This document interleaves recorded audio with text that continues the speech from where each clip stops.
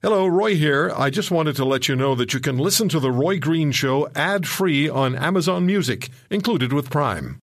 Donald Trump's statement that all Muslims should be banned from the United States temporarily, and that includes, I think, Muslim American citizens who leave the United States for any reason, they wouldn't be allowed back in. Donald Trump's statement resulted in immediate denunciation from his fellow Republican candidates for president and from the former Vice President Dick Cheney, and from leaders of the GOP in the first primary states of Iowa and New Hampshire, and from the Democrats, from media, and from many American voters. There are, though, Americans who agree with him. His polling numbers in South Carolina went up 8% after making that statement. We're going to be hearing from two Muslims in this hour, prominent members of the Muslim communities in the United States and Canada. Dr. Zuhdi Jasser, the founder of the American Islamic Forum for Democracy, former lieutenant commander in the U.S. Navy. His book is Battle for the Soul of Islam. And then Raheel Raza, the also author, international speaker, and president of the Council of Muslims Facing Tomorrow, the author of Their Jihad, Not My Jihad. But before we speak to Dr. Jasser, I want you to have a listen to a little bit of the exchange between Chris Cuomo of CNN and Donald Trump about this issue. Here's how it went. Mr. Trump, thank you for joining us. Your proposition is plain: ban all Muslims until we can figure out what's going on. People are asking you how you would do that. I say let's put that to the side. It's irrelevant. It's about the concept. You have leaders from your own party in the key states of Iowa, New Hampshire, South Carolina. You have galvanized political rivals all saying this is un-American and extreme and that it makes you a fascist. How do you respond? Well, I totally disagree. You take a look, Chris, at what's going on, and it is disgraceful. First of all, people quickly forget World Trade Center 1, World Trade Center number 2. And you take a look at all of the things that are happening, having to do with the problems. Now you have the problem in California and miraculously $28,000 just found in this guy's, just put into this guy's account, this horrible, person, this killer, this maniac into his account. I have no doubt that we have no choice but to do exactly what I said until our country's representatives can figure out what the hell is going on, because we have a problem in this country. You look at Paris, you look at the carnage that took place in Paris, but look at Paris beyond that. Paris is no longer the beautiful, gorgeous city with all. Paris has a tremendous lot of problems. And they have areas in Paris that have been radicalized where the police refuse to go in and look at it. They refuse to well aware. take part in it. You look at London. You look at other places. We are well aware. We are well aware. But, Mr. Trump, here's the point. No, wait a minute, Chris. You're well aware. You say that so routinely. You're well aware. Well, because I've been on the ground. I've been in those communities. I've talked to the French authorities. It's totally out of control. Well, it's so dangerous. That's what you say. The police are all over that country right now, and they're doing a lot of policing. But more importantly, to your point, I would say it is the opposite reality. You see the French being more embracing of people around them. You see them living their lives. You see them refusing to accept fear as a basis for behavior. Whereas here, what you're doing in the country that is known as a symbol of freedom is saying we're too afraid to be inclusive. We're going to reject the promise of America and ban an entire religion, even though we need to do things on a case-by-case basis. And it seems as though you're acting out of fear, not making us look strong, and rejecting what America is all about. UK's not doing this. France isn't doing this. Chris, and don't tell me about Paris. Paris is under tremendous siege. They are absolutely in fear in Paris. Don't tell me Paris is not. They have heightened awareness. They do not have fear, and they're not acting out of it. That's why they're letting in refugees. They don't have fear. Of course they have fear. It's how you behave in that environment. I have people that are friends living in Paris. They want to leave. They're petrified. But what are they doing? Are they banning all Muslims? Well, let's see. Maybe they're going to have to. Maybe they're going to have to do something. That's not even on the table. Look, I'm talking about a temporary situation until our country's representatives can figure out what the hell is going on, Chris. The timing is irrelevant. Listen, we had the World Trade Center number 1. We had World Trade Center number 2. We had many other things happen. Then the other day we had the California attack where these two animals, they're total animals, they became radicalized and they wanted to do far more damage than that. What's even more disturbing, if you terms of looking into the future, is other people knew what they were doing. There were bombs, pipe bombs laying all over the floor. Right. They had other people that knew what was going on, Chris, and nobody reported it. They used the excuse they didn't want to be racial profilers. They wanted to be politically correct. By the way, the people that said that, I think in their own way, they're guilty. So there's a bit of the exchange between Chris Cuomo of CNN and Donald Trump on Mr. Trump's announcement that temporarily he would ban Muslims from entering the United States. Dr. Zuhdi Jasser joins me, the founder of the American Islamic Forum for Democracy, lieutenant commander in the United States Navy. His book is Battle for the Soul of Islam, An American Muslim Patriot's Fight to Save His Faith. Nuclear cardiologist, past president of the Arizona Medical Association, and he's been on this program many times over the years. Zuhdi, this is the first time that I've heard, not the first time I heard Donald Trump, but it's the first time I've heard this kind of statement from anyone who aspires to be president of the United States and is leading pretty dramatically among the GOP candidates. I have no idea what you're going to say and how you're going to react to what Donald Trump said, but please go ahead.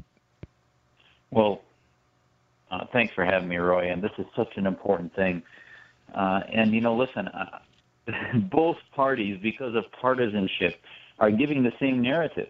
The Hillary narrative on the left from Obama is Islam is peaceful, Islam is monolithic. Let's not offend them, because basically, I would tell you almost in a bigoted sense that Muslims deserve to be under the boot of theocrats and petro-Islam. Now we're seeing an equal and opposite reaction from a individual running, Mr. Trump, who seems to simply be pandering to the fear that exists because of a lack of leadership. And unfortunately, it's not just about getting elected. Those who are running to be leader of the free world need to educate Americans and lead them to where they need to go. And the issue is what is our most potent weapon against radical Islam? It is the sense that Muslims can embrace their faith and use religious liberty as a tool to defeat Islamo-nationalism and Islamo-patriotism. So the Trump statement is utter and sheer surrender to political Islam as being the dominators of what is and what is not Islam. So I see them as two sides of the same coin. You leave a vacuum and it gets filled by a monolithic representation of Islam. And, when he talked about mosques and things, listen, if a mosque is harboring weapons and talking about targeting individuals in violence, that's not protected speech, and they should be doing that. But if a mosque is expressing hate speech, just like the KKK or the Nazi Party in the United States at least, we don't have laws against hate speech, because not only is it unconstitutional, but it is proven that the best way to defeat bad ideas is not by pushing it underground that allows it to thrive, as we see in Tajikistan and Uzbekistan and Egypt and elsewhere where they close down mosques. These radical movements grow and flourish because you can't have the debate of and enable moderates like ourselves and reformists in our Muslim reform movement that just rolled out last week. We become irrelevant when you push it underground. And you talk about the vacuum that exists, and the vacuum exists because President Obama created the vacuum, and I think so. Mm-hmm. I think he did it intentionally. I think he's continuing to create a vacuum and doing it intentionally, and I have no real notion why. Well, it's because of a couple things. One is, the first thing is the alliance with the Islamist movements around the world that ultimately, be it the Qatar Foundation that funds Hillary's foundation, the Clinton Foundation, or be it the Muslim Brotherhood groups, the legacy groups that purport to speak for Islam, they enact blasphemy laws in the West and thus say, well, you can't offend Muslims. So they use Western mores of political correctness in order to prevent reformists, the same reformists like Raif Badawi, who loves his faith but was being whipped and flogged and now is in prison in Saudi Arabia, or the Muslims who under Mohammed Morsi were put in prison for criticizing Islam, and in fact they were criticizing the president. So these theocrats exist, and in the West they enable sort of and empower non-Muslim leaders like Obama and Clinton and others to say that, oh, we don't want to offend it, but when in fact they're preventing criticism and critical thinking. And that's why in our declaration of the Muslim Reform Movement, one of the 9 precepts we said is ideas don't have rights, human beings have rights, which is such a laser-focused way to prohibit this sort of political correctness. And, I understand Trump's tapping into that, but if he wants to enable Muslims to reform and admit that we have a problem, it's a bit hypocritical for somebody who has billions of dollars of business in Dubai with Trump Dubai and other things to say, well, let me just continue to have business there, but let's shut down the very weapon of reform and liberal Muslims from coming into this country, which would be absurd. Can you stay with us a little longer? Sure. I'd be happy to. Okay, I'm going to take a break. We'll come back with Dr. Zuhdi Jasser on the Roy Green Show on the Corus Radio Network. One of the things I want to ask Dr. Jasser, who is an unabashed American patriot, he's so proud of his country, so patriotic about the United States. What does he tell his kids?